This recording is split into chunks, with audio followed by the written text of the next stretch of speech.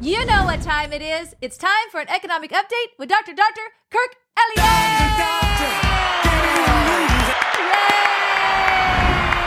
Yay! Welcome. My favorite PhD, double PhD in the whole world. What's up? It's so good to be with you again. You know, we've seen a lot happen in the economy since Silicon Valley, right? So yes. Silicon Valley Bank collapsed in February, and then 4 other big regional banks decided to follow suit. Why? Because they were running out of money. They had more withdrawals than they had deposits. That's why banks fail.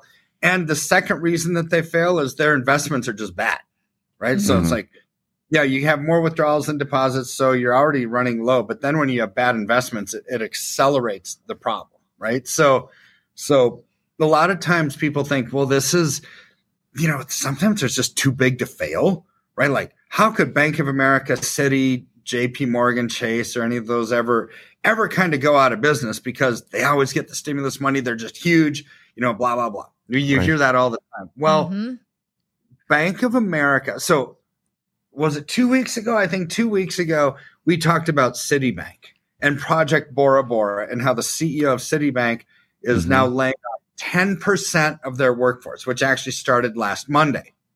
So they're laying off. Why would they lay off? Because they have no money. That's why companies lay off people, right? They know that their expenses are too high and revenues too small. So you look at Bank of America now, following, a week after the Citibank decided they're going to lay off all 10% of its workforce, which is 24,000 people, right? 24,000. Yeah. So let's look at Bank of America's unrealized losses. So the losses that they have on paper. Right. So can you define real quick an unrealized loss? I mean, break that down for the listeners that may not grasp that exactly. So I want to make sure I understand, like, where is that in the process of being on their books and how does it affect them now versus is it like an anvil that's falling and just hasn't hit their head yet? Yeah, it hasn't hit their head yet. It's like they jumped off the cliff, but they haven't actually hit the bottom and died, but they're on their way. Right. So unrealized losses on paper, let's say you own a stock or a bond or a house or anything, and it's coming down in value. Let's say you paid $500,000 for your house, and now the real estate market is collapsing. It's now worth $400,000. Okay. So it's like that's unrealized loss of $100,000. Once you sell the house for $400,000, then it's a realized loss of $100,000. Then it's gotcha. Right. So here's the unrealized loss means when banks are running out of money, they're going to have to start selling their assets. It's just a matter of time. So Bank of America in 2021, the entire year, had $12.9 billion of unrealized losses. In 2022, that went through the roof, $113.5 billion in unrealized. From 12.9? Yeah. To 113.5 in 2022. Now it gets worse. First quarter of this year, of 2023, $99 billion unrealized losses in one quarter. Second quarter, $105.8 billion in unrealized losses. Third quarter, which just ended at the end of October, the end of September, $131.6 billion in unrealized losses. So for this year alone, just Bank of America, let's see, 131 plus 105, that's 236 plus 99. We're at about 335 billion in unrealized loss so far this year. And that's only through the third quarter. So imagine you've got more withdrawals than you have deposits going in. You got to start selling assets. It's like, oof. These are going to turn into realized losses, right? So to put this into perspective, from 2008 until 2021, there were only 16 losing quarters out of 56. So having an unrealized loss in a quarter has been kind of a rare thing. Doesn't really happen all that much. Okay. Hopefully banks are good at being banks, right?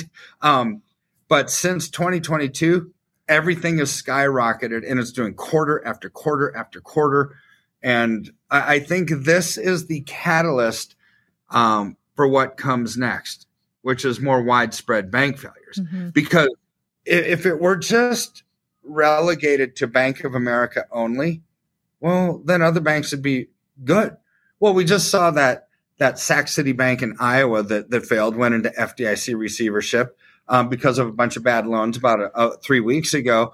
And we saw Citibank lay off 10% of its workforce. Banking industry is not healthy, but it gets worse than that because I just read an article literally an hour ago that there's over 64 bank branches that closed in the last week. It's like, what? In the last week, across the nation, 64 branches. Now, that's not going to really make the news because it's not a bank failure, but it's part of the bank that's failing. They had to close the branch because it's not profitable. So we saw 64, and this goes from like U.S. Bank and PNC and Wells Fargo. I mean, the list is like all big banks that we know. Wow. They're closing up branches. But there's over 1,000 branches that have closed throughout the year. I mean, banks are shrinking, right? They don't have the revenue to cover their expenses, so that's why they have to close branches. This is just like a company. When a company can't afford to stay in business, they start laying people off. Branch closing at the bank is the exact same thing. Man, producer Colton sent me a clip over the weekend. I don't know who the guy was. He must be a multi-millionaire, but he made a comment. He's on a podcast, and he goes, I wanted to do something. He's talking to, I don't know if he was the guest or he was his show. I don't know who the guy was. But he goes, I went to the bank, and he goes, I wanted to withdraw $250,000. And he goes, in my net worth, he goes, that's not a lot of money. And he goes, but I have way more than that there. I just wanted 250,000 of it. And they said, whoa, they had all this kind of thing. And they said, okay, it's going to take 6 weeks. We're going to need to hire staff to walk you to your car to make sure, all this kind of stuff. And it's going to take 6 weeks to get it. He goes, that's why I waited for this episode. And he goes, we waited the 6 weeks. They couldn't never still come up with the 250. They gave me 160. That's all they could come up with in 6 weeks. And it was a major, major problem just to get, and he goes, that's a small percentage of the amount that I have in the bank. Now, probably not a lot of listeners here probably feel bad for the guy, but this isn't about like his net worth versus yours. It's irrelevant. If you have $1,000 in the bank and you went in to take 250 out and they gave you grief, you're going to be concerned. The money is not in the building. It's not in the building. And then he kind of went on to break down, like, I think there's less than 3% of the money that shows on people's, app that they have in the bank is actually accessible, whether you want to go in and withdraw it or whatever you want to do. So I think this is something that's going to be kind of a no story until it's like the story. Great point. It's 100% true.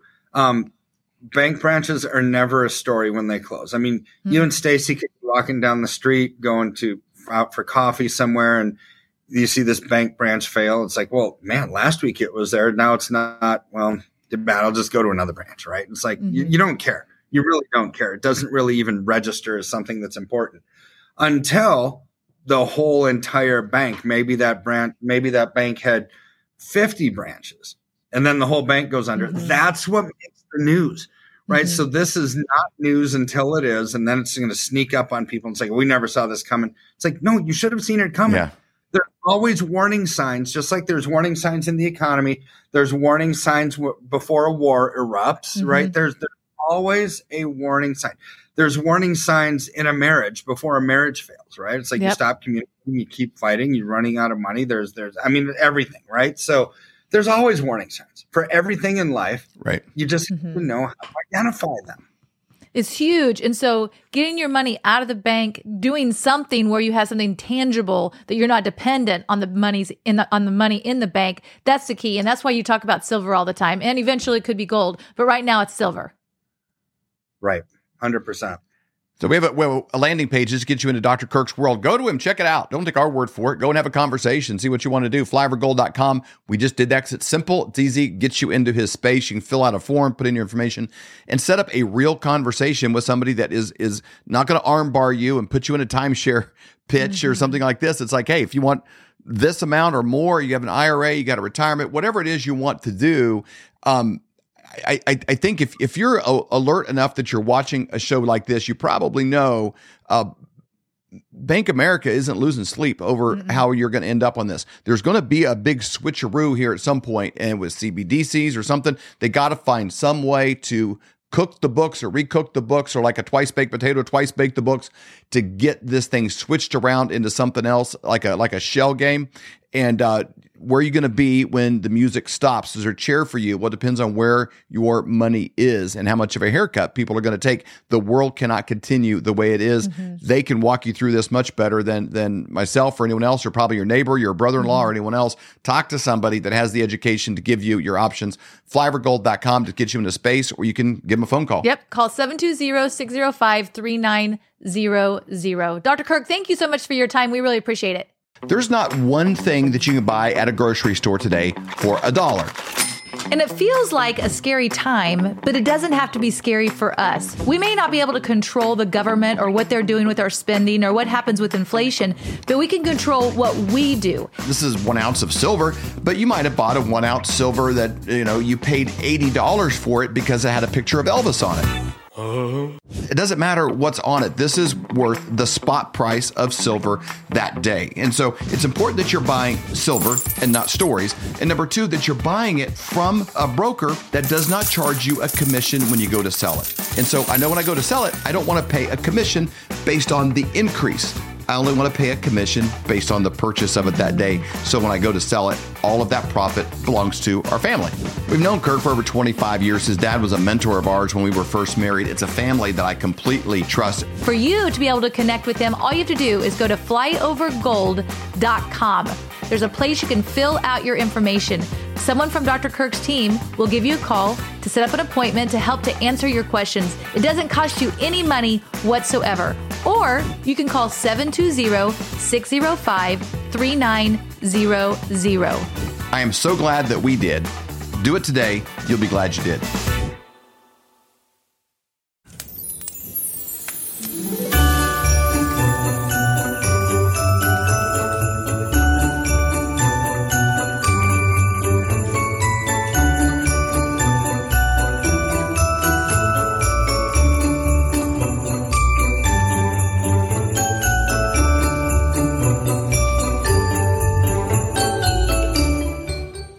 What you doing there, Mom? Well, Wesley and I got all in the Christmas spirit after decorating, and we decided to make a naughty and nice list. And I have to say, Avery, you're doing quite well. Really? So we're trying to decide who all we're going to buy MyPillow stuff for Christmas. If you use promo code FLYOVER, you get up to 66% off when you go to MyPillow.com. That's a great deal. Can't beat it. For the best night's sleep in the whole wide world, visit MyPillow.com. Promo code FLYOVER.